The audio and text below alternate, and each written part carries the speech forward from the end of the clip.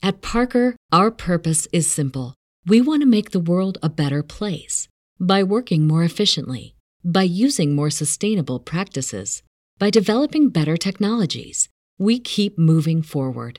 With each new idea, innovation, and partnership, we're one step closer to fulfilling our purpose every single day. To find out more, visit parker.com/purpose. Parker, engineering your success.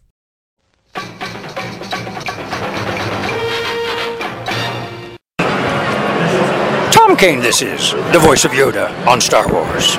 And the Neverland podcast you're listening to. Yes. Hi. To Neverland. Take a start to the right and straight on until morning. Neverland.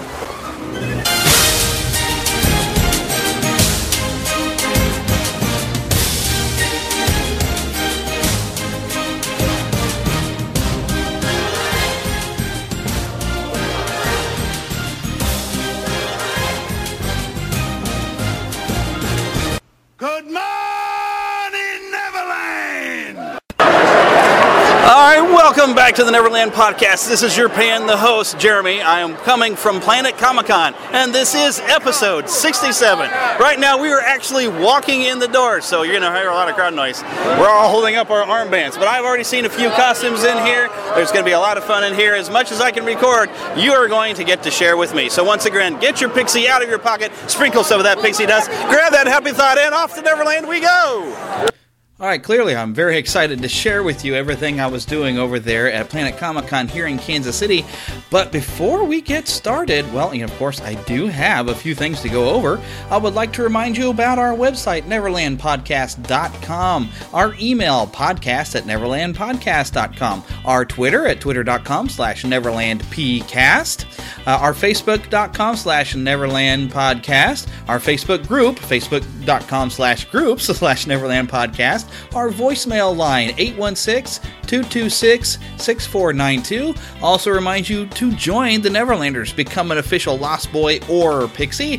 Over at the website, just click on that Neverlanders link right there on the black bar on the website, and you can find all the details about that. It's very simple. It's very fun. It is an awesome thing to do, and we love gaining new Lost Boys and Pixies all the time. So why is it Lost Boys and Pixies and not Lost Boys and Lost Girls? Because girls are too clever. They don't get lost.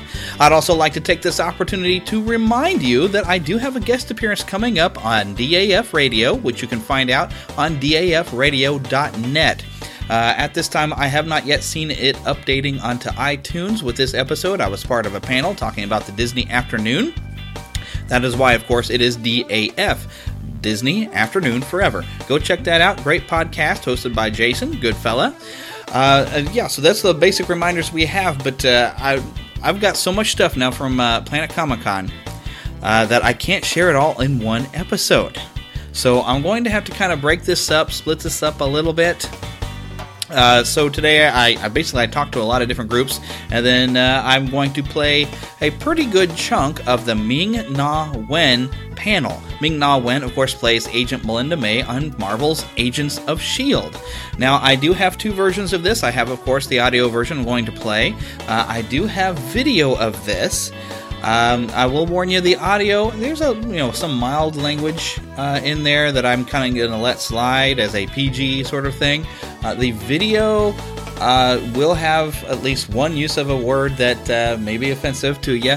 On the audio, I've managed to bleep that out using my good buddy Chewbacca. So, but there is a more complete audio that will I'll keep that completely uncensored and run all the way through the Q&A. The video plus the audio I'm going to hear today, for time-wise, I did cut off the Q&A. Well, some of it. You got a little bit of Q&A in there. I am planning with the panels that I attended, because they did run long, and some of the other panels, I did attend a panel with Sean Gunn, and he is the brother of James Gunn. James Gunn, of course, directed Guardians of the Galaxy. Sean Gunn did play kind of the second banana there to Michael Rooker's character. Michael Rooker, of course, was the head of the Ravagers. His name escapes me at the moment, but he was all in blue. You know him. He had the sonic arrow. He could whistle and kill you with that arrow. Michael Rooker, also from The Walking Dead. And a lot of his panel, people were asking questions about The Walking Dead. So when I share that one, not this week, but probably next week, I'm going to cut it down to specific comments and questions about Guardians of the Galaxy, because Sean Gunn also was on Gilmore Girls, and he got a lot of questions fielded by that. And they were actually being hosted by... I forgot his last name, but his first name was Garrett. He was on Star Trek Voyager. I was not a fan of Star Trek Voyager, so I didn't really pay attention. But I did recognize him when I saw him. I said, oh, hey. He did, I think, get one comment of somebody saying that Voyager was their favorite Star Trek series. But he didn't really get any questions and everything, but he was hosting, and that's pretty cool. But also, I have audio from Cary Elwes. Of course, from The Princess Bride. As far as I can think of, he hasn't done any work for Disney, but it was a great panel, and I did record both video and audio of that, and I will probably share that later as well. It won't be quite Disney related, but I'm sure you'll enjoy it. He is just as awesome, nice, and charming, and funny as you would hope he would be. He's a great guy. It was a great panel. But here's the thing. I'm going to be editing these down, chopping them down. Even Karen Gillan was there. I wasn't allowed to get any video or photos of Karen Gillan, but I did get audio. But she, of course, fielded a lot of questions about Doctor Who, so I'm going to cut down to mainly what she talked about with Guardians of the Galaxy, and probably share that with the Michael Rooker panel next week.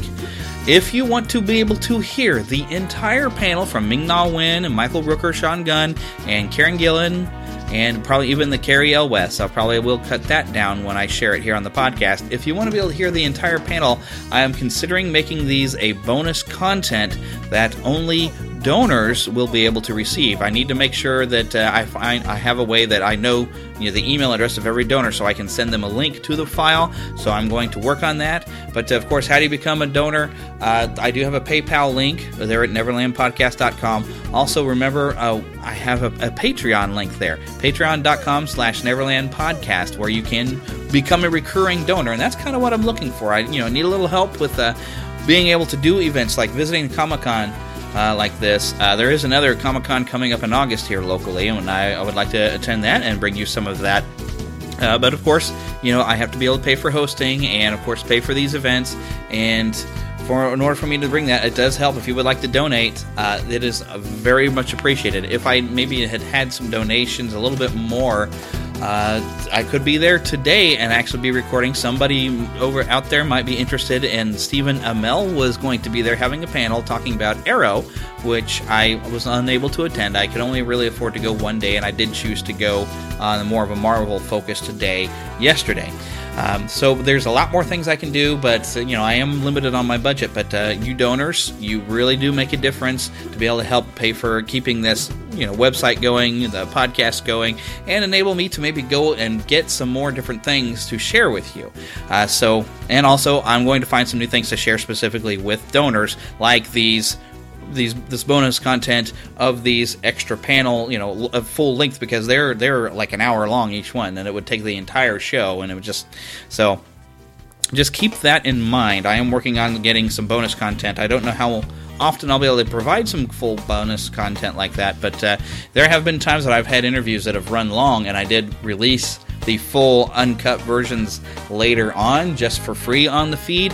Well, I'm going to stop doing that. I'm now going to only release those to those that are patrons. I'm also considering, I thought it would be fun on Patreon to create a certain level of Patreon that I will call a producer.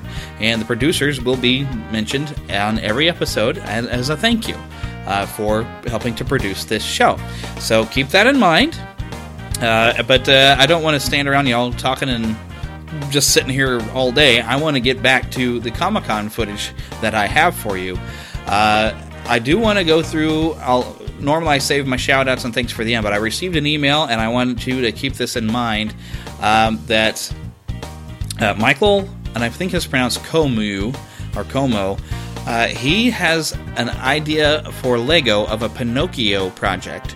I will read you the full email during our feedback, but I want you to keep this in mind, and I do have a link there in the show notes that you go check this out. He's got this really great video there that shows what he's talking about with making a Pinocchio marionette that you build out of Legos, and he's trying to get it approved by Lego, but it needs votes, and this could become an actual product out on the market.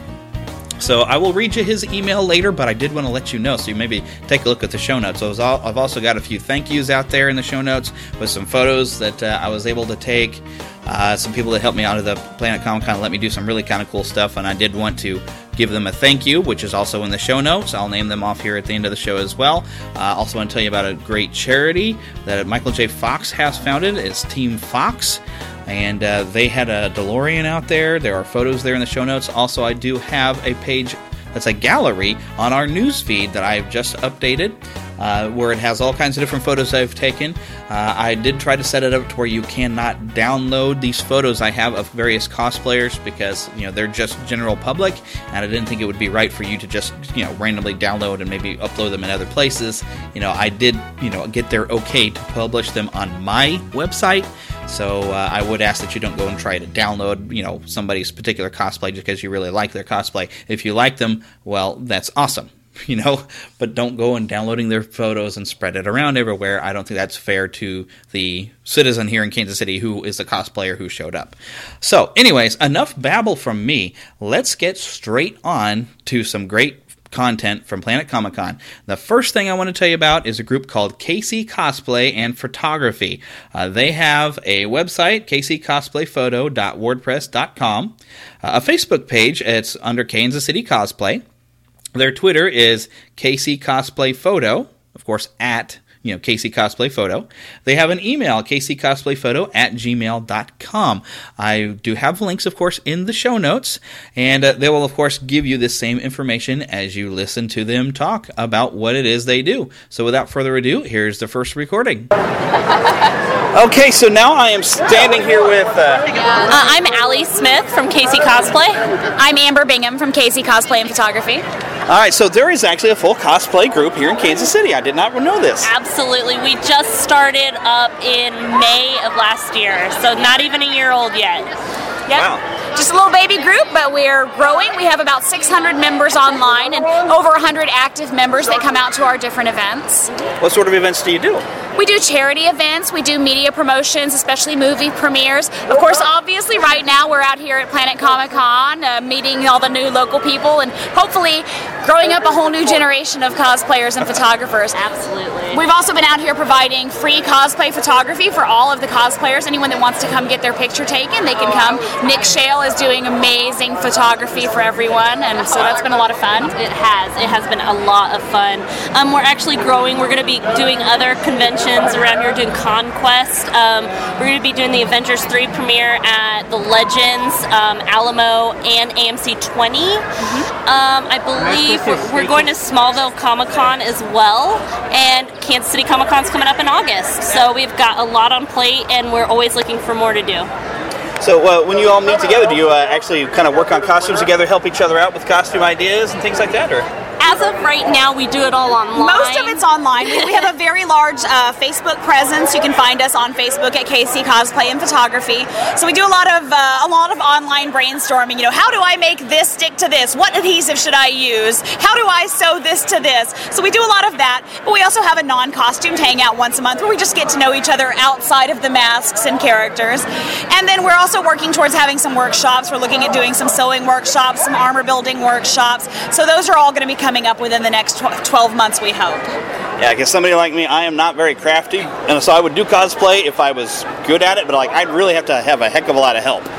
Well, cosplay is not much fun without the people like you that appreciate it. We love having an audience. We do this because we love the characters, because we love the costuming, but also because we want to provide a positive experience for our fan base and for our audience.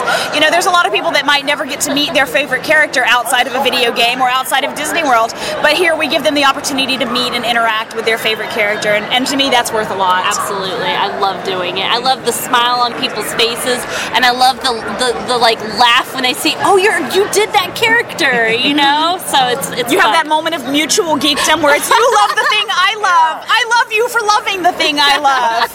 It's a really beautiful thing, and for me, I love it when little girls are going, oh, Cinderella. It melts my heart every time. You get a lot of calls to do a lot of birthdays and things? We've had one birthday party, but not No, not really. We do more bigger events. We prefer to do School public events. Yeah. Oh, we've done Cub Community. Scouts. We've done some. We did an autism walk. We've done a brain cancer charity. We've done some stuff for Children's Mercy. We even did the SPCA event where they have the Heroes summertime hero camp for kids to do a camp with animals, and they get to deal with superhero things as well. So Yep. we go and do that every once in a while as well. We're always looking for new, especially charity or community events that we can come out and bring a positive influence to. Now, the best way to get a hold of you for a charity event or anything, if somebody wants you to come do something? Well, you can find KC Cosplay. You can find us on Facebook at www.facebook.com/Kansas City Cosplay. We have a website at kccosplayphoto.wordpress.com. That's also where you'll find our podcast. We're on Twitter at KC Cosplay Photo. And, of course, you can always email us at kccosplayphoto@gmail.com. Awesome. Well, thank you very much. Absolutely. Thank you. Lovely to talk to you today.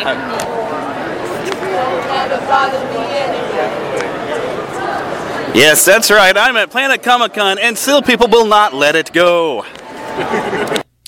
Yes, there was, while I was waiting to get into the event out there in the line, there were some girls singing some Disney songs. Obviously, some Disney fans. I did go and talk to them, and they were all wearing costumes. They had some friends. They were wearing costumes, and they had done a lot of just simple at-home type of things, making some cosplay that wasn't super expensive.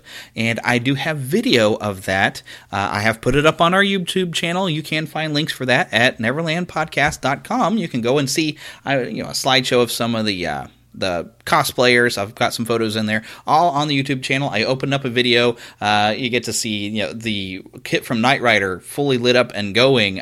You get to see some R2-D2s that we're going to talk about that are all lit up and beeping and rolling around. Fantastic stuff. But yeah, definitely go check out the YouTube video. I did put a link, I believe, in the show notes for that as well. So definitely check that out. But of course, moving on, the next thing I want to talk about or share the audio with is a company that's out in Warrensburg, Missouri called Cos Props, C-O-S Props. Now, he is getting a website built up, but it was not ready yet. And the only thing I can give you is his email address, Tony, TonyGecko, like gecko with 2 C's, TonyGecko@gmail.com. He says you could follow him on YouTube, but I wasn't able to find his YouTube channel, and I have emailed him asking where they can find it, but I have not received that information yet. As soon as I get it, I will try to make that available to you. But he has a phone number, 660-909-2347. Now, you can give him a call. He can help you out with let's see. He's got concept designing, sculpting, foam fabrication, silicone, latex, molds, stone resin casting, and some really great airbrushing work there. He had made a Groot costume, Predators, from the movie Predator, had done a really cool Iron Man, and he does them to where they'd be like lightweight, so it'd be comfortable for you to wear. Really great costume work and props and everything that he can make for you. So if you're into costume or anything, or just interested in it at all, contact him. Go check it out. But I do, of course, have a recording of my conversation with him, which I would love to share with you right now. And so I'm going to share it with you right now. Okay, so now I'm standing here with Tony Ackerman. And you represent Cos Props. Cos Props. Do you guys have a website for this? Yeah, we have a YouTube channel, and we're building a website. I recently owned a printing company, getting ready to sell it. This kind of just prop company kind of took off, so I just decided to go ahead and leave that and move on to this, and kind of move on to a just different avenue, which seems to be working pretty good. Yeah. Well, how do you explain what you've got here that you've made? I mean, this is impressive. Well, a lot of the stuff is kind of, I work with a company called Smooth On, and they are a resin and silicone mold company. I met up with them after I was working on a costume once, and really liked their products. They liked what I was doing. We kind of went back and forth with some of our products and whatnot, and we've worked a pretty good relationship with them. And the products are great, and that's how I work with most everything. I work with silicone, resin, latex, and a lot of EVA foam, different millimeters and stuff like that. And my background is in airbrushing and painting and whatnot. So you had to paint all this yourself? Yeah, all this has been painted. Wow. Everything here was all sculpted and molded in my shop. And so, I mean, do you use like a variety of materials in this, or just mainly? Yeah, it really depends, and it really depends on the customer what they would want. If I've never done it, but impressive. Yeah, if I wanted to do a Groot that was a statue, I would do it in a resin mold. This is a costume wear product, so you want it lightweight. You want it something the customer can wear. It's breathable. This is made out of foam. Some of the other products like the Predators and whatnot, they're made out of a silicone, and most of them are started with a latex, but we're working over to full silicone with some of this stuff. It's a little bit more breathable. The paint is so much nicer, and it lasts forever, you know, with the colors and whatnot. Yeah. But it's really just the colors and long lasting.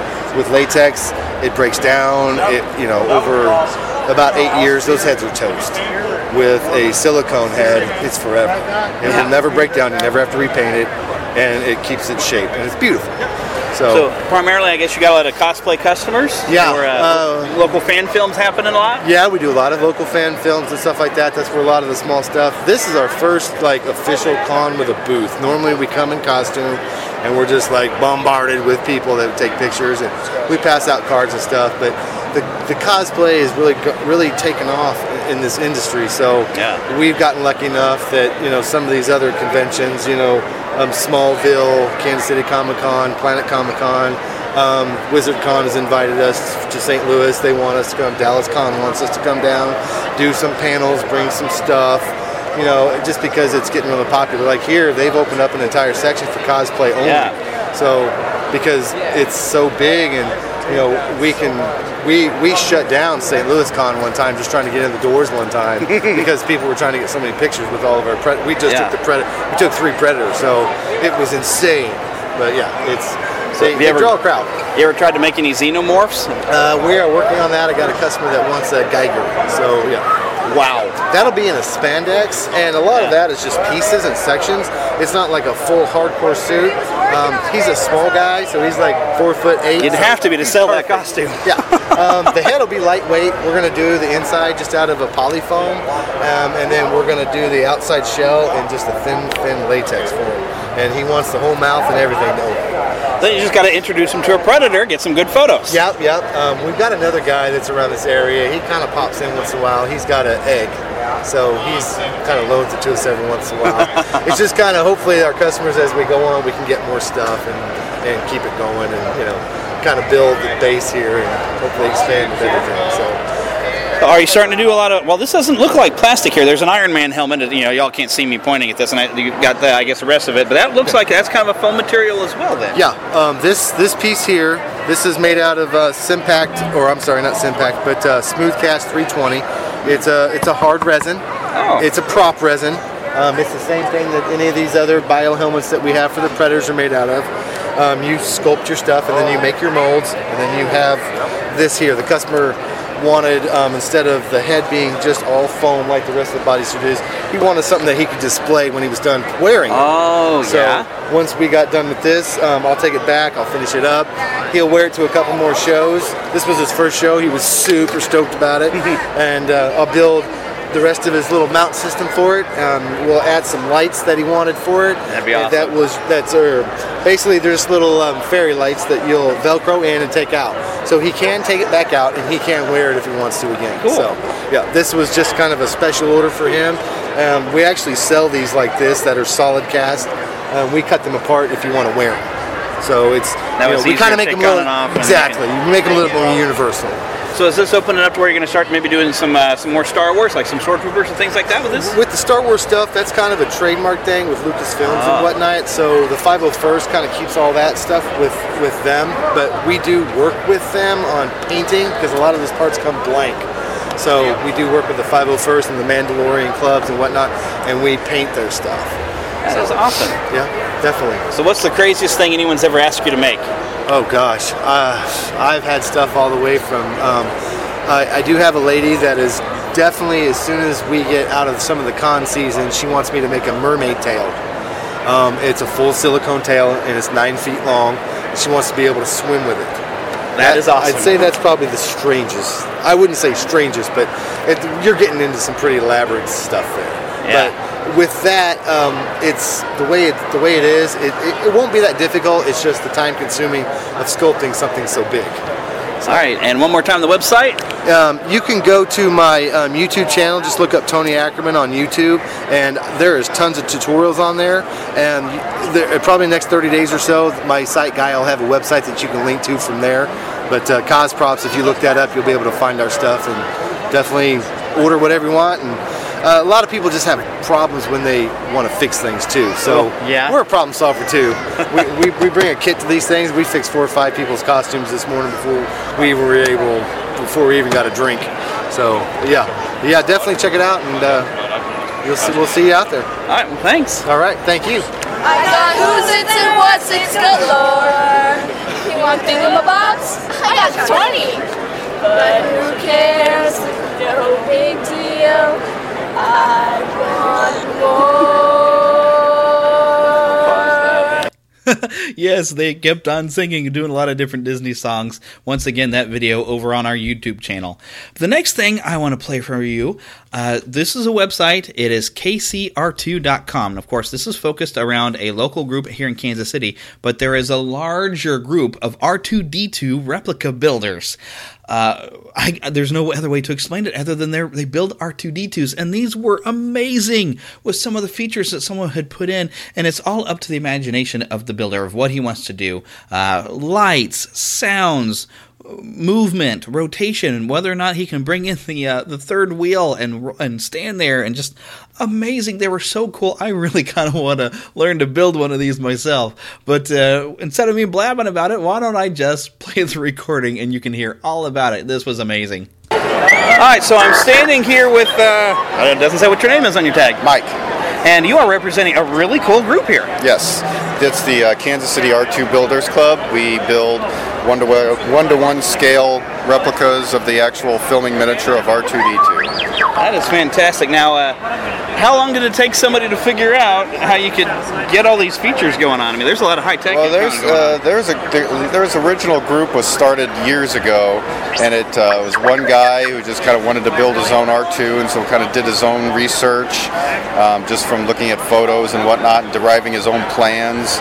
And more and more people kind of got together, and the website was developed, and then eventually someone got access to the Lucasfilm archives, and so they were able to get in with a scale and start measuring parts, taking specific photos, and being able to generate accurate CAD drawings from it. So the group is continually evolving. We're always coming up with new ways of doing things, just kind of bettering parts as new either photos come available or this or that. We always seem to be evolving and getting better, and machine parts and things like that. And it's come a long way. So are basically a lot of you just engineers or computer techs? All over the board. As far as the Kansas City chapter, I'm an architect. We've got some IT people. What else? It's kind of all over the board, really. So you don't have to be an engineer or electronics guy to be able to do this. As long as you're handy with building stuff and you're comfortable with it, anybody can do it, really. Wow. What's like the average cost that somebody invests in building one of these? Well, it kind of depends on what kind of materials you want to use. For instance, there's a droid over there that's built out of all aluminum, which aluminum's an expensive material. It's cool looking. It's more realistic, but in the end, it's probably going to be close to like $15,000 to build something like that. Where if you were on the lower end with something like styrene's a plastic, and that's probably the cheapest, most economical material you can build something out of. And you could probably build something out of styrene, something like that, for probably maybe $1,500 to $2,000, $2,500 or something like that. So it can be built. They can be built really inexpensive or very expensive. It just kind of depends on what kind of materials you want, and then also like how many bells and whistles you want along with it. So just kind of like anything, it's just we tell people when they're starting to establish what your budget is, and that'll dictate what you can build it out of. So yeah, I see a lot of them being controlled apparently with like PlayStation controllers. Right, yeah, we use PlayStation 2 controllers, and then there's just some other custom controllers that some people are using. But yes, a lot of us are piggybacking on some of the people who pioneered the PlayStation 2 controllers, but we do have some guys that know how to run, that develop, how to rework code and things like that, so we can modify the code and whatnot. But yeah, there's a lot of smart people on the board. There's a worldwide forum. It's astromech.net that it's worldwide, has thousands and thousands of members. We're just the local Kansas City chapter, and we've got about maybe 15 people who are building a droid at the moment. So, wow. So do you get a lot of calls to do like Star Wars weddings? I haven't had any yet. We do have a website, but we haven't had any requests for a wedding or anything. Typically, we stick to kind of charity stuff, things like Comic-Con, Maker's Fair, stuff that kind of interests us in our own kind of hobbies and things like that. But mainly we try to stick to charity stuff. So like, which is awesome. We're going to like Children's Mercy, visiting some of the kids there and stuff like that. So. Oh, so when you go to Children's Mercy, do you usually have some aggressive C-3PO to walk with them? We do have a member that just recently finished a C-3PO costume, and he's been walking around here. I think he's taking a break right now, but he just got that finished, and he lives in Lawrence, so I don't know how readily available he would be to come to Kansas City, but... Well, that'll light up a kid's world. Oh, definitely, definitely. Yeah, you're not kidding. Yeah, definitely. So with some of the camp mechanics, I see you got one open over here. I mean, is it... I don't know how complicated some of the servos are, what kind of... but how complicated are these materials for the inner workings? I mean, some of them are pretty simple. Some of them are just a simple board, as you see over there, and that basically will operate a droid. It'll drive around, his dome will rotate, and it'll make sound. This one here, a lot of the mechanics you see in it is able for it to retract its center foot up into its body and then come back out. So he can appear like he's just on two legs, or the third leg can come out in what we call three-legged mode, and then he can just sit like a tripod. So that's just, we took the body off him just so people can see what it looks like and whatnot. But yeah, this one's a combination of wood, a little bit of everything. Oh yeah. So this one's all aluminum. Yeah. This one's kind of a hybrid of multitude of different materials, and that's why we always tell people who want to start to just kind of establish a budget, and then that'll dictate how you build it. So yeah, I would probably aim to keep it simple and just have one I could stand in the corner, just for a good talking piece. Yeah, a lot of people do it's like a static build. A lot of people do that, and obviously that's cheaper because you don't have to buy feet motors and all that kind of stuff. So. But as long as you could have enough to maybe have them beep or light up a little bit, yeah, I'd be happy. Yep, there's a lot of people who do that.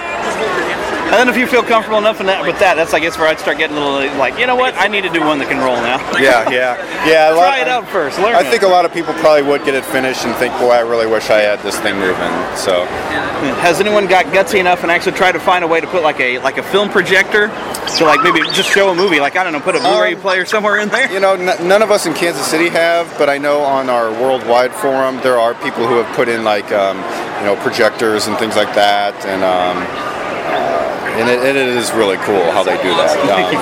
And there's some people who put a little camera behind the front eye and stuff like that, which is pretty cool. And that would be awesome. Yeah, and there's some people who've even had some of these panels will raise up and things like that, and you can have steam or CO2 shoot out a little bit. Wow. There's all kinds of stuff that people have done with theirs. So it's store a lightsaber in there to pop. Exactly. Yeah, you're just kind of limited to your own imagination and your ability to kind of design and build that kind of stuff. So, well, that is impressive. Yeah, thank you. Thank you very much. Well, thank you very much for talking to us. I appreciate it. All right, and once again, the website is? It's www.kcr2.com. All right, thank you very much. Thank you. Okay, I ran out of recordings of the girls singing Disney songs to go in between, but now here comes the big granddaddy of all of the booths that I visited. This was the Rebel Legion Dantooine base and the 501st Legion 70th Explorers Garrison. They are two local versions or chapters or branches, I'm not sure how they go it, of Rebel Legion at rebellegion.com and the 501st at 501st.com. Of course, the 501st you've probably heard of. They are known as Vader's Fist. Both of them do a lot of great charity work. They do authentic movie costuming, and they'll go and visit children's hospitals, do walks, runs. They had a great booth out there, which you can see some video of me participating in the booth. Shoot the stormtrooper. I got to blast him with a Nerf gun, and the money was going to a great cause, something called Caveman's Kids, where a postal worker, noticed a lot of kids that were on his route and a lot of kids out there who really don't get a Christmas, and so it helps provide toys to those children. So it's a great cause, and so I was happy to donate and get them to blast away at some stormtroopers at the same time. But without further ado, let me just go ahead and introduce to you Richard, who represents both the Rebel Legion and the 501st Legion. And Rebel Legion both. Well, I'm standing here with Richard Heffron, and you're a member of both the 501st and the Rebel Legion. Yep, that is correct. Well, let's talk a little about the Rebel Legion. This is I'd heard of the 501st before, but the Rebel Legion, it's new to me. I didn't know there was such a group. Sure. So the Rebel Legion is the sister group to the 501st, as we work together very closely. So obviously the major difference between the two is the 501st is the Imperial costuming, right? The bad guys, and the Rebel Legion is the good guys. So we focus around all of the canon costumes, and then some of the theme costumes that go along with those canon costumes. So what does that mean? Of course, we're looking at Luke Skywalker, Han Solo. We're looking at generic Jedis, clone troopers. We also take some like Jawas and Tusken Raiders, which is kind of a crossover between the two. Yeah. Because they really don't fit in either one. Right. So we actually both take them. Actually, we both take clone troopers because at one point they were good, at one point they're bad, depending upon your point of view. But yeah, we center very heavily around the Jedi and X-Wing pilots are probably the two heaviest costumes. Obviously, we do have those face costumes, but they're harder. Your Han Solos, your actual characters, much harder to do, much harder to pull off. So you see a lot more of the generic characters, but like I said, they're kind of the canon ones, things you've seen on screen. Yeah. They're not those customized versions. We get a little bit of play here and there with some of like the Jedi. You get a little bit of variation you can do. Yeah. But it's still fairly strict. But you're looking at the good guy costuming. So when somebody wants to join, do you actually kind of help them figure out how to make a costume? Sure, just like the 501st, we actually have a set of guidelines. We call them CRLs, a Costume Reference Library. Both groups do the same process, that they have a defined set of rules. To exactly, and we got somebody squealing about R2 over here. Which is a woman wearing an R2-D2 and a woman wearing a C-3PO, and they're just loving this little R2-D2. They're going crazy. My goodness. So the Costume Reference Library is what we call it, so it was CRL. So what that does is maps out a costume for you. It tells you, okay, you want to be a Jedi, you need to have an inner tunic, an outer tunic, you need to have a belt, boots that match. Your boots have to be X height, not too many embellishments. You can't have a bunch of buckles, crazy, no crazy colors, things like that. You need to have a couple optional items, you need to have a couple pouches or, an outer robe, things like that. So basically it lines it out for you. This is exactly what you need to do. Now, it's still vague, because obviously to fit in every little specific thing you can do is a little difficult. Now you go onto something like a Stormtrooper, it's cookie cutter. It's kind of hard to screw it up. You do this and this is it. Yeah. So it really varies back and forth depending upon the type of costume. If it allows any customization, it'll be a little bit more vague. So to have like patterns and things that people could print up? Sure, yeah. For some of the costumes we do. For a lot of the costumes like the clones or the Tuskens or anything that requires certain parts, even Jedi, we have folks that are part of the group that sell pouches, or they sell the cast for the face of a Tusken Raider, or some people even make the whole costume. If you really are that the type of person that just can't make anything for yourself, the group's for everybody. Yeah. It's anything from the guy who can take a piece of scrap leather and turn it into something beautiful to somebody that has absolutely no skill whatsoever. And some of the guys, they start off, they don't have any skill whatsoever, but over time they make a second, a third costume, and before you know it, they're actually learning some skills that they never had before. And we also share skills within the group, even at a global level, but even at a local level. So we're always out there to help other people. We want people to join us. We don't want to try to make it impossible. We want you to join, not run away in fear. Run away thinking, how in the world am I ever going to make this costume? Exactly, yeah. We don't want everybody to ever think that. There's always some place to get some help, one way or another. And boy, would I need it, because I tell you what, I'd be more tempted to join the Rebels than the Empire. Yeah, that's where I started off. I joined the 501st as a second later on. I'm actually working on the Mandalorian Merc, which is a third costuming group as well. Within the Star Wars universe. And bounty hunters are still considered, I guess, the bad guys, though, right? I always kind of count them as indifferent and say whoever pays best. Right. Which, unfortunately, during the Imperial times, the Empire's got the money. Right. Empire's got the money. Now, so I'm kind of wondering, is there a little bit of a hopeful competition going on with the new stormtroopers we've seen for Episode 7 coming? Because, see, here's my thought. These stormtroopers serve whoever's in power, right? Because, you know, originally when they were clones, they were serving the Republic, even though we knew there was underhanded going on underneath. During the time of the Empire, you have stormtroopers clearly on the dark side of things. But now, we're seeing in Episode 7, everything should be pretty well back to nice kind of a new Republic. You would think, but then you also, if you follow within the old, the expanded universe, which is now called Legends. Legends, right. I hate that name. Thank you, Lucasfilm. I actually said that at my panel earlier too. But you know, in the expanded universe, you know, there was an Imperial remnant. They were still bad guys. Under Grand Admiral Thrawn, I remember reading that book. So if they go along that line of thinking, you can still go either way. Right. That's what I'm thinking. So there could be like this little rivalry going on between the 501st and the Rebel Legion on who gets the new design. Well, as far as we know right now, it's going to be the 501st. Probably. If the movie starts and we roll and we figure out that it belongs to us, we're going to go, hey, mine! I'm kind of hopeful that they're serving the Republic, because when they showed that the quick flashes where they're all together and it's, you know, like a storm or something, they're all coming out. Yeah. I'm hoping that there's some sort of incident somewhere on Tatooine. Something's happening. It's like, well, we got to send some troops in. Something's going on bad. Everybody's killed except for the one black guy. I can't remember the actor's name. And when we see him pop up, I'm hoping that's after that incident. Like, oh my gosh, the Sith are back, and they just wiped out all whole troops. Yeah. That would be awesome. Yeah. That's my hope. I want to see some good guy stormtroopers. We can hold out the hope. We'll see what happens. We'll hold the hope. I've kind of reserved judgment on the movie until I see it. I am beyond, of course, excited. Of course, I have some time over with Avengers. Oh, sure. But after Avengers is done, it's all ballistic. But you guys, I guess, also do a lot of charity work with them with the 501st as well. Tons. Actually, we pretty much, like I said, we work side by side. It's very rare where you'll go to an event where you'll see, you know, the 501st without the Rebel Legion there, especially in our area. We actually, all the costuming groups, you know, they're all 5 groups, which obviously R2 is not necessarily a costuming group. They're actually droids. We don't have any small people in them, even though that was in the original movie like that. Right. They're all robots here.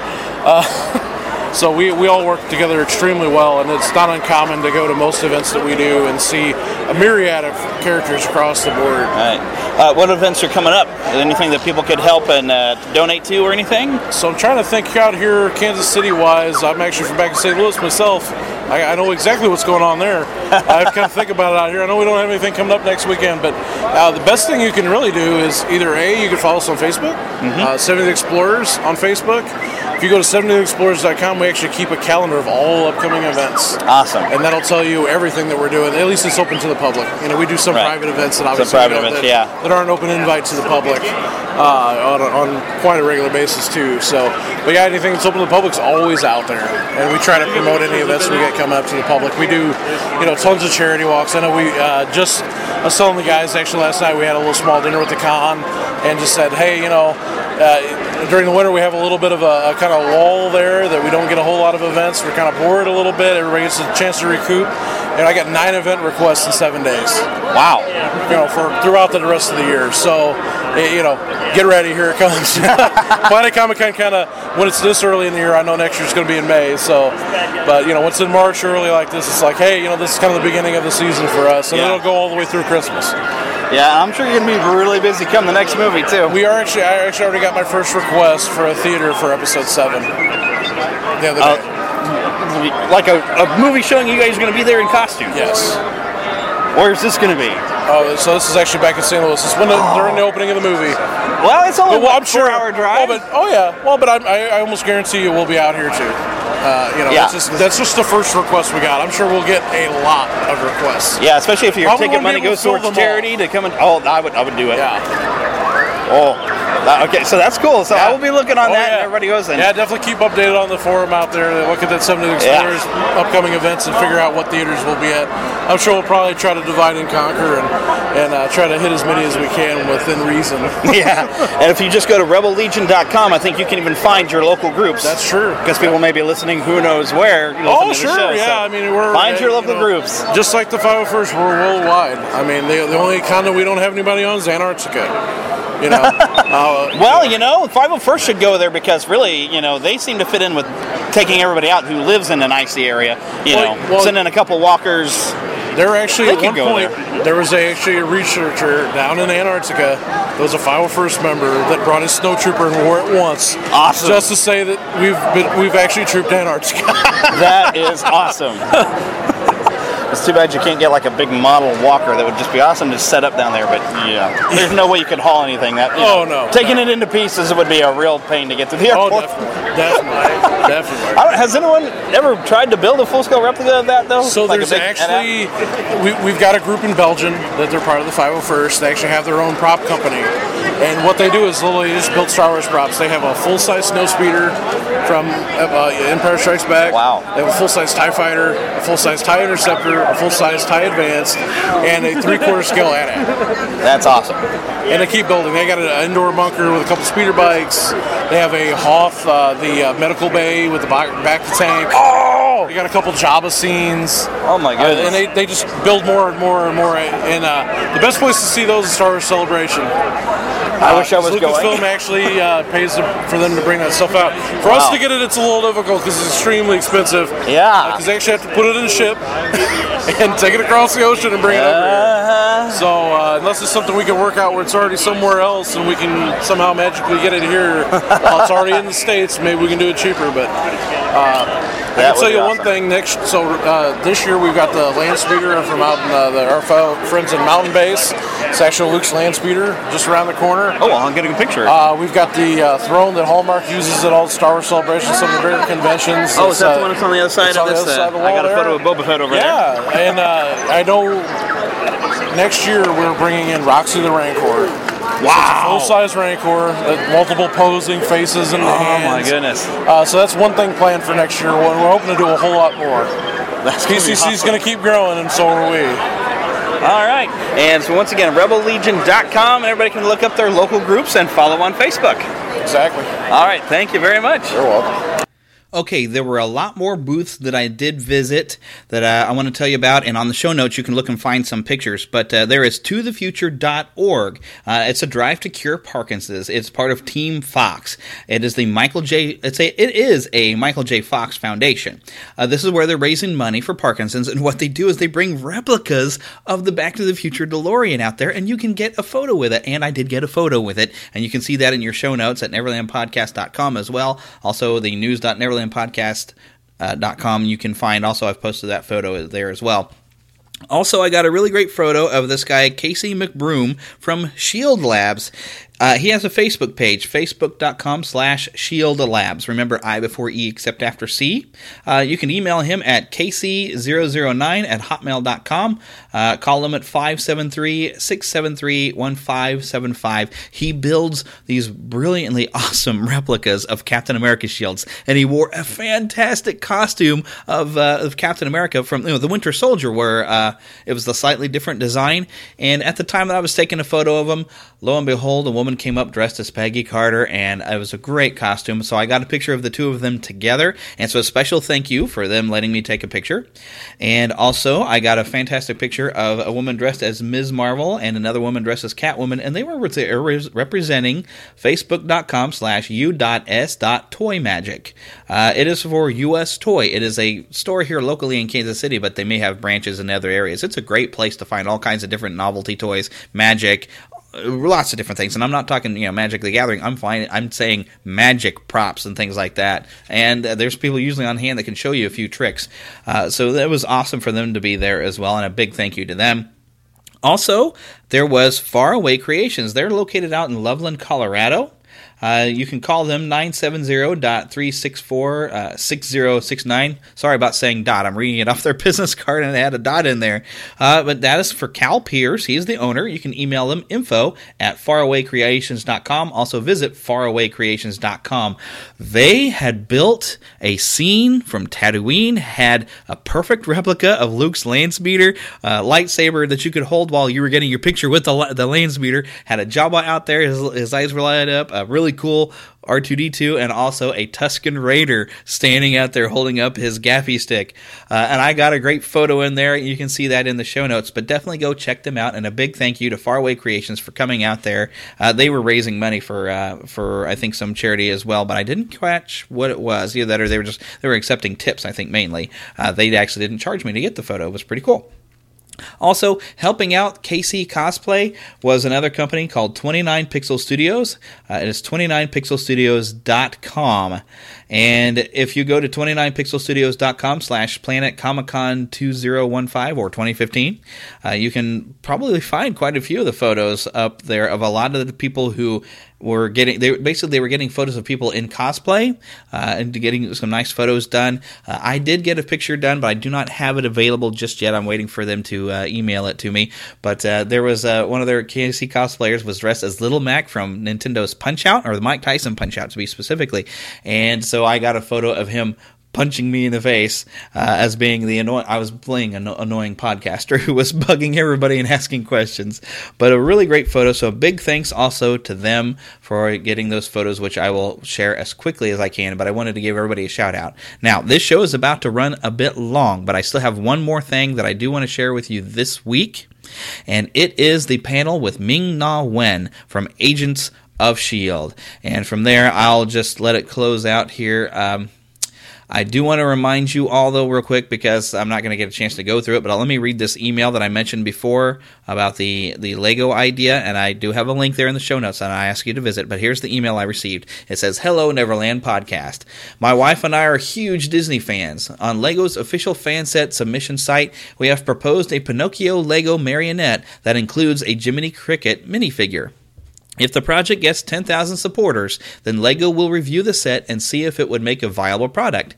Supporting a project is free, so it's a win-win for everyone. We are really excited about this project and wondered if you would be able to get behind this by mentioning it or maybe even just tweeting about the project," which I did tweet about it if you're following us on Twitter.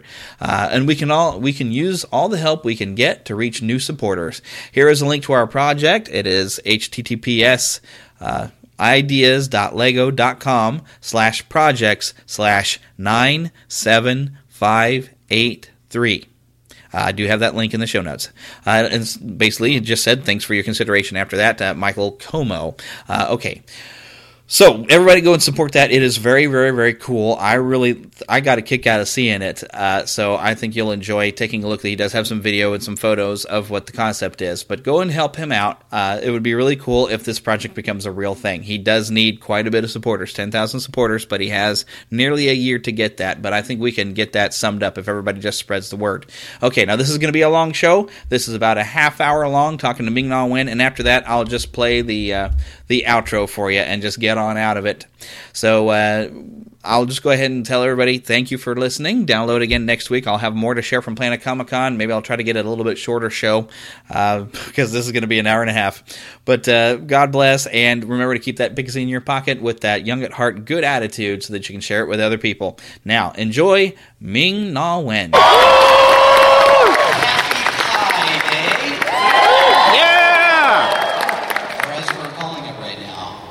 Mayday.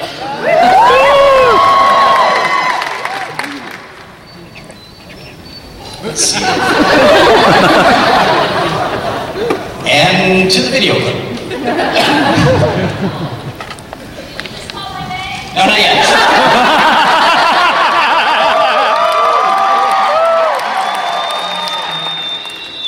I realized for the first time they wanted me to take my mother's place. So I sat down on the east, where things begin.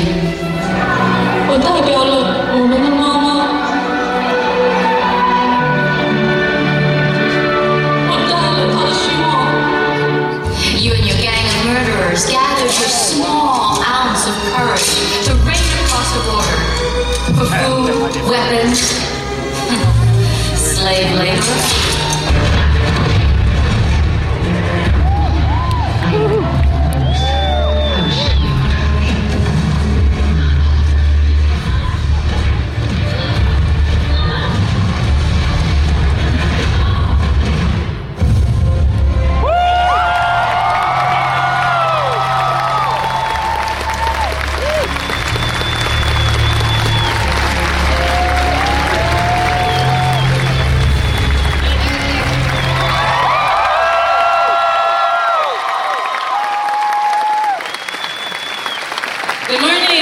Good morning! She has much more runway material than I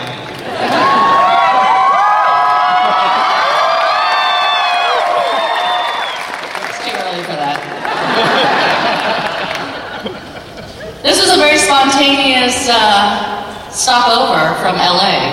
Glad to be here. Now, is it your first time in Kansas City? First time. Maybe my last. Yay! I only have 4 hours of sleep, so I'm a little drunk.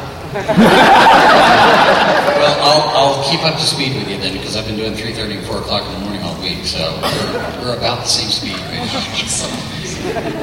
Let me ask, Joy Luck Club was the beginning of everything for you, in terms of notoriety and recognition. I've noticed on the discussion boards, the comment threads and stuff, especially since Agents of S.H.I.E.L.D. came on, a lot of comments on, as you get older, you get hotter.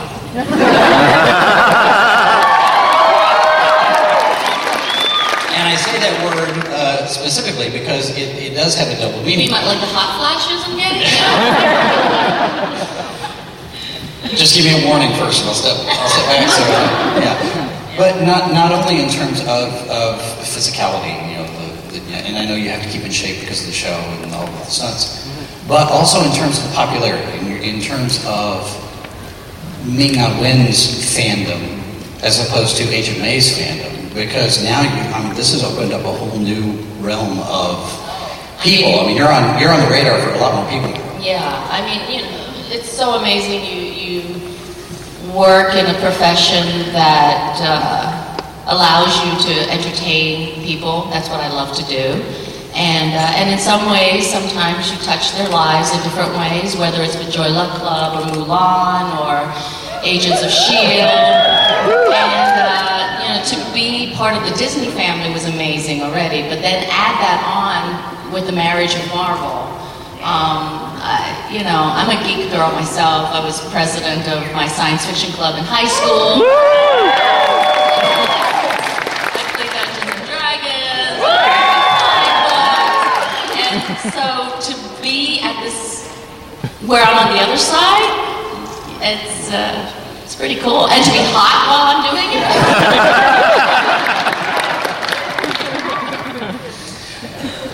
Where did you feel a turning point in? There are some actors at some point, they feel like they've made it. And I know there's a quote from you on IMDb talking about how you don't ever want to be that actor who's ungrateful or no. You always want to feel like just say that.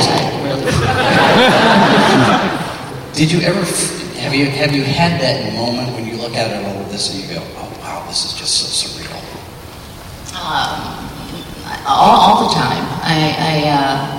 I think what's remarkable is to be given these incredible opportunities and have the chance to do what I love to do, first of all.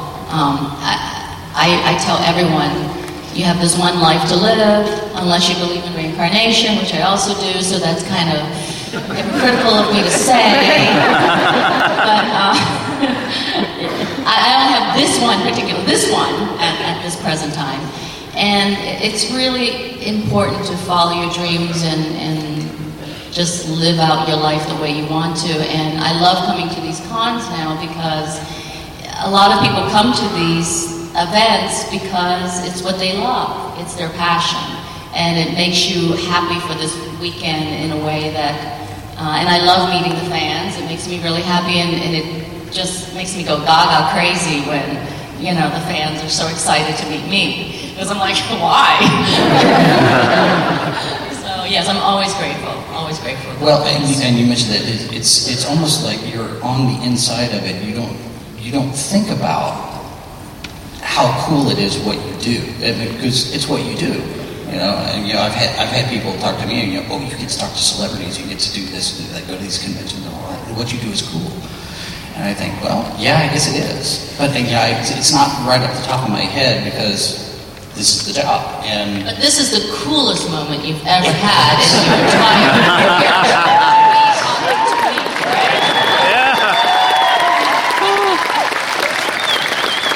second coolest is going to be when you come on our podcast, which when we talk about Agents of S.H.I.E.L.D. You're a slave driver, Jason. She's already on. No, it's so weird. It's almost like an out-of-body experience because when we're in the trenches working 12, 15-hour days, and there are lots of moments, though, when I look around and I see our sets that are so incredible. You don't understand. Our set designers and our set construction people are like our little elves, you know? One day it's just an empty sound stage, and then the next day we go there and there's like the Arctic, or there's like some special, amazing, underground, hidden Hydra place, or whatever it is, you know, or a cave. It's remarkable what they do, and they do it with such fine details. But we're in the trenches, we're working. And I noticed the wardrobe crew has broadened their horizons a little bit for you because you were wearing actually a black denim shirt in the last episode, as opposed to the body. You noticed? I did. Thank you. Because you were talking about, you know, looking around at what you're doing and all of that. We see you posted on Instagram and social media, all of you guys cutting up and taking pictures with each other and selfies. How well do you actually get along on set? It's all an act. We're actors. We love each other.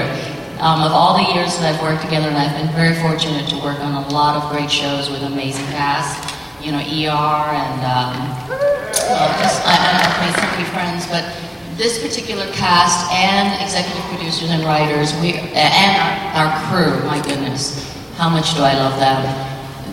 They're all remarkable. And because we work so hard together, and sometimes we see each other more than we see our family, you know, it's really important that we get along so well.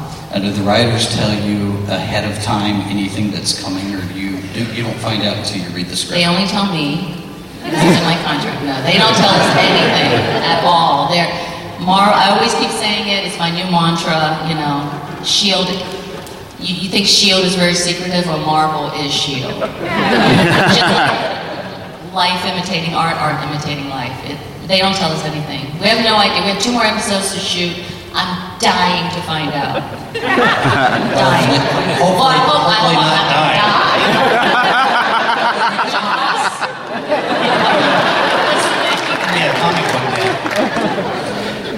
You and Clark Gregg, your characters, obviously. Little guy in the back. Oh, yeah, my buddy. Yes. May and Coulson obviously have history, and it hasn't been entirely fleshed out in the show. Have you two sat down and gone through and made up your own backstory, or do you have something there from the writing team that says, this is how you met, this was the mission? Because we get hits. Yeah. No. We do, definitely. Coulson and May have an incredible back history, and they've worked together really during the academy. Basically, that's how they met, and they've done quite a lot of missions together. And you'll get to see some of that in the later episode. Belinda fans out there, right? Some of them wanting them to hook up. I don't know why. that shipper nickname. You guys do pay attention to social media a lot. We do. Because you know, our fans are so social media savvy, and between the podcasts and the bloggings, and we do try to keep in touch with our fans as much as we can. I'm going to if you guys have questions, do you want to start lining up? Because I'm just going to do a lot. Are you guys scared of me? Because I see like everybody's sitting really far away. I'm not going to hit you. It's the VIP section. So far away. With the relationship with Coulson, is that going to be complicated when your ex-husband shows up here in the next few episodes? Because that's going to Blair Underwood. Yeah. I can't say it. I can't tell. But it's just. They've all had history together, so that's all I can say. I hope I can say that. I don't see any laser targeting sights on you yet, so I think we're good. Okay. Your ass I'm gonna kick. All right, let's start over here. All right, this one. All right, so what were some of the challenges that you faced while filming the episodes, and what was the most rewarding experience about that as an actor? Okay, the first part of the question, did everybody hear? Yeah. What was the first part? No problem. So what was the most challenging aspects of filming those episodes? And It's always the physical stuff. Sometimes also trying to have a thread of where our character is, who knows what, who doesn't, because we don't know. So a lot of times, like for instance, when Ward became Hydra, we had no idea. The entire season we've been playing it straight, not knowing, and then boom. So that kind of stuff is interesting for an actor because we're as shell-shocked as the audience is when it comes to really finding out.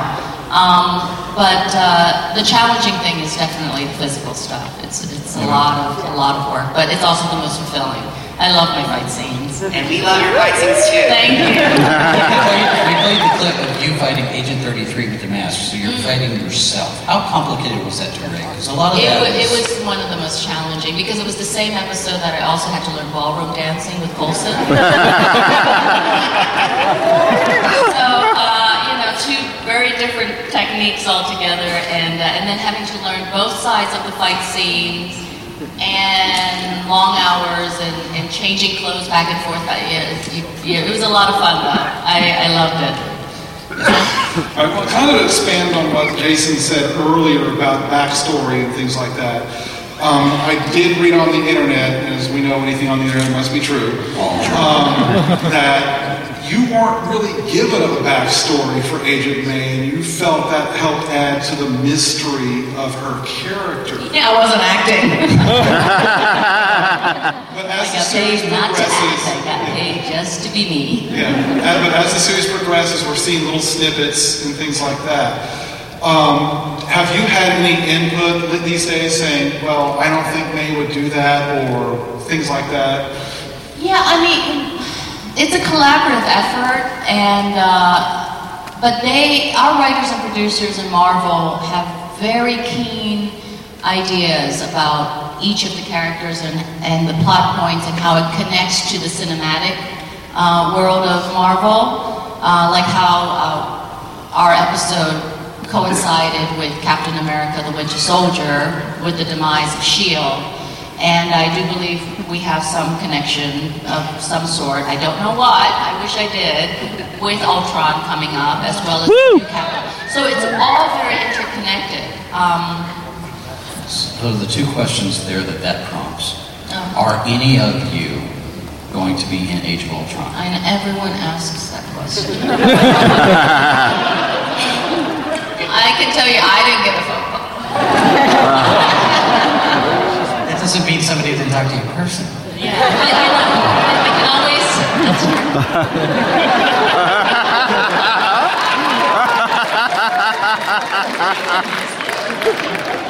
Do people really talk to each other anymore? In person? Now, the other question, when you mentioned Winter Soldier, did any of you feel like the show was, because a lot of us out here, when the ratings were starting to kind of go down a little bit the first half of the season, because you guys were so handcuffed by not being able to say Hydra, did it feel easier after that reveal, and it was all of a sudden like all of the lights are on and everybody went, oh, now I see what we're doing? Well, with any new show, there's some growing pains, while the writers figure out the characters, the actors figure out the characters and what's going on. So that's a legitimate situation that happens with any series. But with this one in particular, it was a really, really tricky situation for the writers to kind of keep it at bay and pace it out. And it was so great. I mean, I don't want to bore you with the schedule of ABC, scheduling us 2 weeks on, 4 weeks off, 2 weeks on, 1 week off. It was insane. But somehow it's all worked out, and now, yes, it's a lot freer for us to be able to be more serialized series as opposed to a standalone series, episode series. Welcome to Kansas City. Thank you for taking time out Thank here. you. But this question is coming from my wife, who is a jazzercise instructor. Couldn't make it this morning, but she really was happy to see that you were coming here. She admires you and the other cast and most of the other female roles are now being strong, aggressive, kick-ass kind of characters. And she says, thank you very much. She really appreciates it. And she brought you, so she got you something. So, Bless her. Thank you. Yes, of course. I collect beaded bracelets from fans. So, thank you. Come here.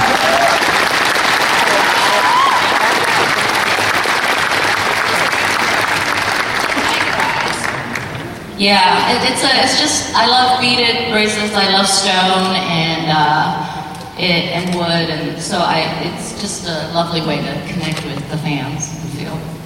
And also get a gift. Yes. Hi, I wanted to ask, because you said everybody, like the cast and the crew, you all get along so well and are like a second family. What are some of the best pranks that you've played?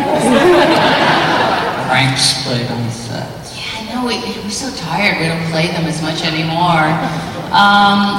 Clark had a good one last couple of weeks. He brought in a fart noise maker for the speaker, and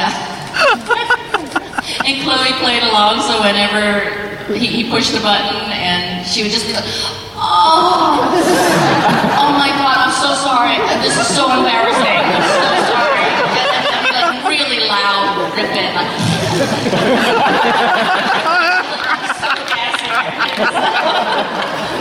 that was really funny. And then it became just a fart day all day. Yes, we're very professional. We're shield agents. Yes. I was curious of how you felt after the season break, like finding out that Sky was becoming Inhuman. Yes. Well, after the last episode, shooting the last episode, I was very relieved because I could get some sleep. That's one. And we were really, really excited because I know the fans have been asking, as much as they love Agents of S.H.I.E.L.D. and what we do, everybody is waiting for characters with superpowers. And the fact that now we have them and one in our own family midst, it was a very exciting time. And the episodes that are coming up is really kick-ass. Now, do you watch the episodes? So some actors, they can't watch themselves. Don't you see me live tweeting it? Everybody's like, oh, dear. It is a picture now. But how do you feel when you're sitting there? Do you critique yourself, or can you sit back and just enjoy it as a fan? It blows my mind because a lot of times, especially this year, everything has been so fragmented. A lot of us are very separated as far as each storyline and what days we shoot. It's not like the first season when it was the gang of six, almost like the A-Team or something, where we're always together. So whenever I do watch a new episode, I'm like an audience member. Because first of all, it's like 3 months ago, because we took that little hiatus break for Agent Carter. So a lot of it I don't remember, and then to be able to see it and see how everybody else were doing in all their scenes, I'm like a fan too. It's weird. I now have a mental picture in my head of Agent May driving BA's van. BA's van from the A-Team. Yes. First of all, I would love to say that your shoes are amazing. Great, but those are my favorite. Those are amazing. A little bit closer to the mic. Second, I would like to ask how satisfying it was to drive a nail into Ward's foot. Because that was one of my favorite moments. Right? It was awesome. I'm always a DIY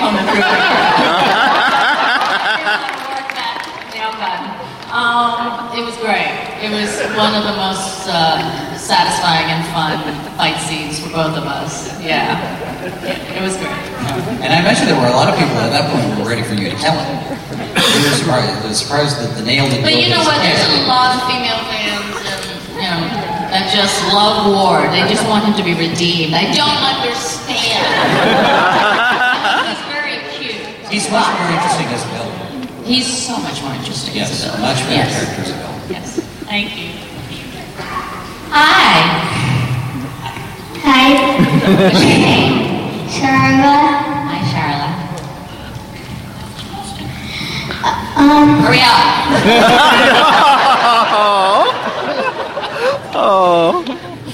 When you heard that you were gonna be in Mulan 2, how excited were you? Very excited because, I love Mulan. I hope you do too. And I just wanted her to, have another. I'm hoping maybe there might be Mulan 3. So, yeah. It was very, very fun to see her and Shang finally hook up and get and have another adventure. I also have another question. Okay, now you're taking up a lot of time. Was it funny when the red dragon, I forgot his name. Mushu tried to stop you?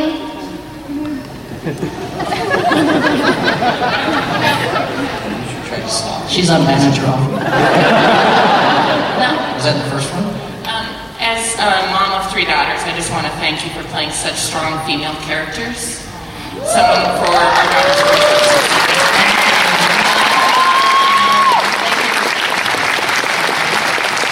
Mom actually showed up in another show. Sophia the First. Sophia the First, yes. She showed up there, and then she's going to be in. Am I allowed to say this? All these secrets. Like I said, I'll be in Infinity 3. She'll be in Infinity 3. So. Woo! Now, did you watch? They mentioned Once Upon a Time. The character showed up in the Once Upon a Time series. Have you watched any of that? I think it was a Jamie. Oh yeah, with Jamie Chung. Yeah. Yeah. I didn't really particularly like this. The particular turning her into a lesbian. It just didn't work for me. So other than that, yeah. I know fans were really pushing for that. Did the writers on the show now that was prompt because a lot of these genre shows, especially you talk about the fans being very active. There's a lot online. We want these characters to get together. We want this happen. This happen. Do the writers ever sit there and commiserate about how much pressure they're under to do one thing or the other, or is that just kind of kept off the books? You guys don't deal with it? No, I mean they hear what the fans want. I mean, I think that's one of the reasons why the ballroom dancing scene happened between Coulson and May, just to kind of give a little tantalizing, like them being all sexy with each other, but they're really on mission, being married to each other. So they do play on that, and they do pay attention to the fans in that way. Yeah. So, and then we torture you guys with storylines that you don't want. Joking. Hi. First, I want to say that thanks to your show, it really, my mom and I watch it together, and it really helps us bond, so that's nice. It's us having our nerd moment together. That's crazy good. You got a cool mom. She is cool. I have to... I'm still trying to explain to my mom in Chinese what the hell I do for a living. I do have to explain sometimes, like, wait, that was Chitauri in the background, that was Chitauri, just so you know. Oh, that was cool, that had a thing with another thing and another movie, just so you know. Well, that's what I love too, because even though we've gone to the 9 o'clock time slot, it's still such a family show, of all ages, and it's amazing. And you realize that when you do see the fans and you see the range of who and what. Who and what? Yes, dogs love us too. Also, I was wondering, because part part of my question was already answered about Agent 33, the battle scene that you guys had. But I'm wondering, when you play Agent 33, how do you make her distinctive from Melinda May? I approach it like any other character. You know, Agent 33 was brainwashed, tortured. She was a great SHIELD agent, so she still maintained those skills. They didn't erase that part of her memory. But who she is and who she had to comply with, it was very, altered. And so unlike Agent May, who is very opinionated, knows what she needs to do and have an agenda, Agent 33 was really like this lost puppy, this shadow of a human being trying to figure out who she is and who she's supposed to follow, and has no opinions of her own. So I take each character based on their core being. So I took a lot of myself for Agent 33. Lost puppy. Ward and 33 have not been in recent episodes. When are we going to see them come back? They'll be coming back very soon. Okay. Yeah, and they're very pivotal to a lot of the plot lines. So, yeah. Yes, sir. Hi. I think I'm one of like 5 people who actually like the Final Fantasy movie. Wait, there's more to like this. I think you're wrong. I think I am wrong. I think you're wrong. I am. But honestly, I actually did enjoy that movie as much as like people complain about it. But it was ahead of its time. It actually was. I appreciate the fact that you're in an animated movie that was not adult, but was actually for grown-ups. But did you have any opinion on that, like as far as like the filmmaking process, or especially like some complaints that wasn't? It's amazing when you look at Final Fantasy, The Spirits Within. I played Aki Ross. For those people who don't know, I voiced the lead character. Sakaguchi-san, who invented Final Fantasy, he spent a lot of money in what at that time was the early version of CGI. I remember when they were talking about just hair and skin tone, how difficult it was to replicate that. And when you see Final Fantasy, it's almost like the birth of CGI in what it is available now for all the games and all the movies that you see. So I really attribute it to him for really forging ahead and making that a possibility for the future where computer animation can be so realistic. Yeah, so I'm very proud of that. Pioneers.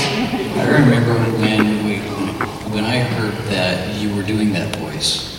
I think you were on ER at the time, and I thought, well, she's on ER. Why is she doing a genre show? But you've done a lot of genre. Street Fighter. You were the original Chun-Li. You've done a lot of voice work in animated and video game stuff. Are you drawn to any one particular genre more than anything? I mean, you like doing whichever something? pays the most.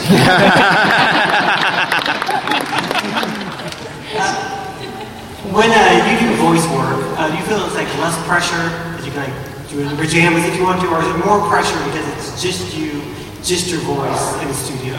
No, it's like the best of both worlds. I don't have to deal with any other actors.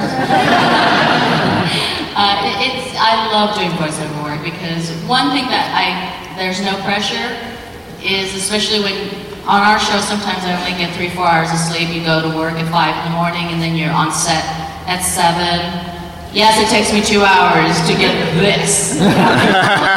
People, I'm really a black woman.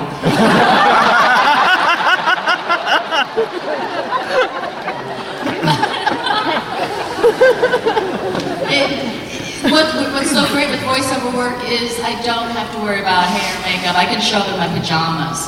I always say that the people that I envied most of all were the Simpsons, the actors who voiced the Simpsons, because not only did they get to play in that arena, but they got paid. Wow, that was the best of it. Now, we talk about crossing over into other shows, because genre actors generally tend to show up in more than one. We were in Eureka, we were in Stargate. I know we only had a very short run of that show. When are we going to hear you in Star Wars Rebels? Oh my goodness. Can somebody please call Star Wars and just get that ball rolling? It's forever. It's so much to Well, and do. now that they're making movies again. They are. So we'll see, you know. You can only dream and hope. It's all part of the Disney family. That's right. Hi. When Agents of S.H.I.E.L.D. began, Phil Coulson was already kind of an established character. He'd been in a lot of movies. Was that overwhelming to, start up with him since he already has such a big following already? Was it intimidating Yeah, it was to be intimidating. working with the established Agent Coulson, and now all of you are new characters coming into the Marvel? Yeah, a little bit. Because I was such a fan of Avengers and all the Iron Man, all the movies. But Clark made it easy. I mean, he's just such a super guy. He really is. Can't say enough nice things about him. But I think I was even more intimidated, really, to work with Joss Whedon. How often is he on set? Does he come? He was so busy with Ultron, but he reads the scripts, he gives his notes, and so his presence is in omnipotent, as it should be. How did you first react when you found out Wood was Hydra and Sky was an Inhuman?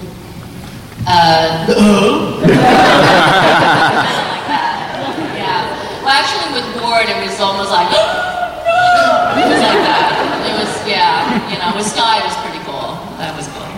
Now, it seems like May is going to be the one to kind of shepherd her a little bit more. Are we going to see a little bit more in the realm of meditation and anger control, kind of like what we saw with Bruce Banner at the end of the Hulk?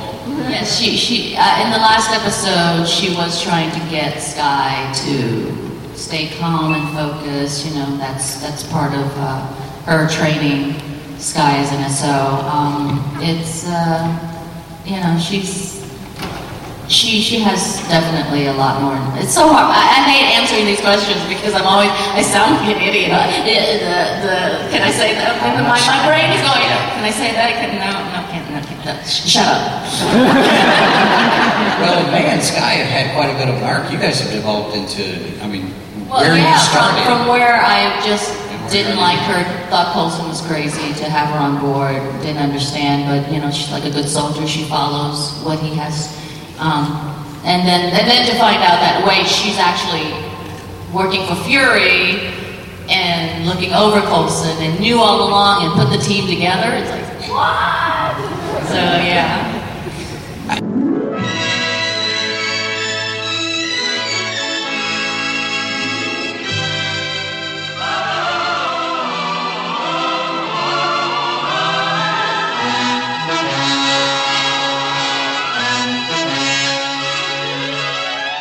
Thank you for listening to the Neverland Podcast.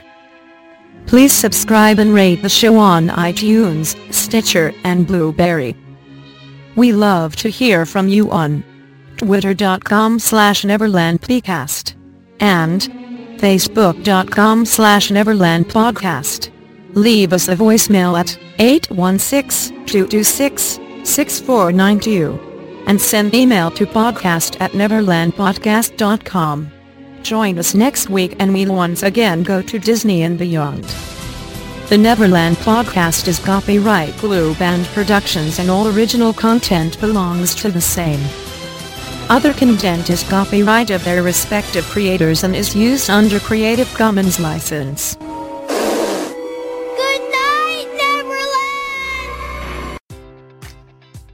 Enjoy all your favorite sports like never before at BetMGM. Sign up using code CHAMPION and receive up to $1,500 back in bonus bets if you don't win your first bet. When you register with BetMGM, you'll get instant access to a variety of parlay selection features, live betting options, and the best daily promotions in the business. And with BetMGM at your fingertips, every play and every game matters more than ever. Remember to use code CHAMPION and receive up to $1,500 back in bonus bets if you don't win your first bet. Place your money line, prop, or parlay bets with the king of sportsbooks today. BetMGM and GameSense remind you to play responsibly. See BetMGM.com for terms. 21 plus only. Virginia only. New customer offer. Subject to eligibility requirements. Rewards are non-withdrawable bonus bets that expire in 7 days. Gambling problem? Call 1-800-GAMBLER.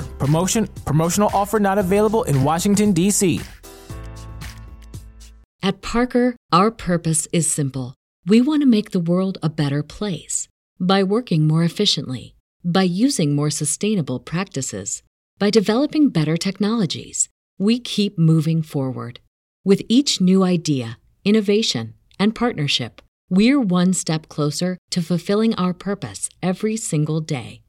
To find out more, visit parker.com/purpose. Parker, engineering your success.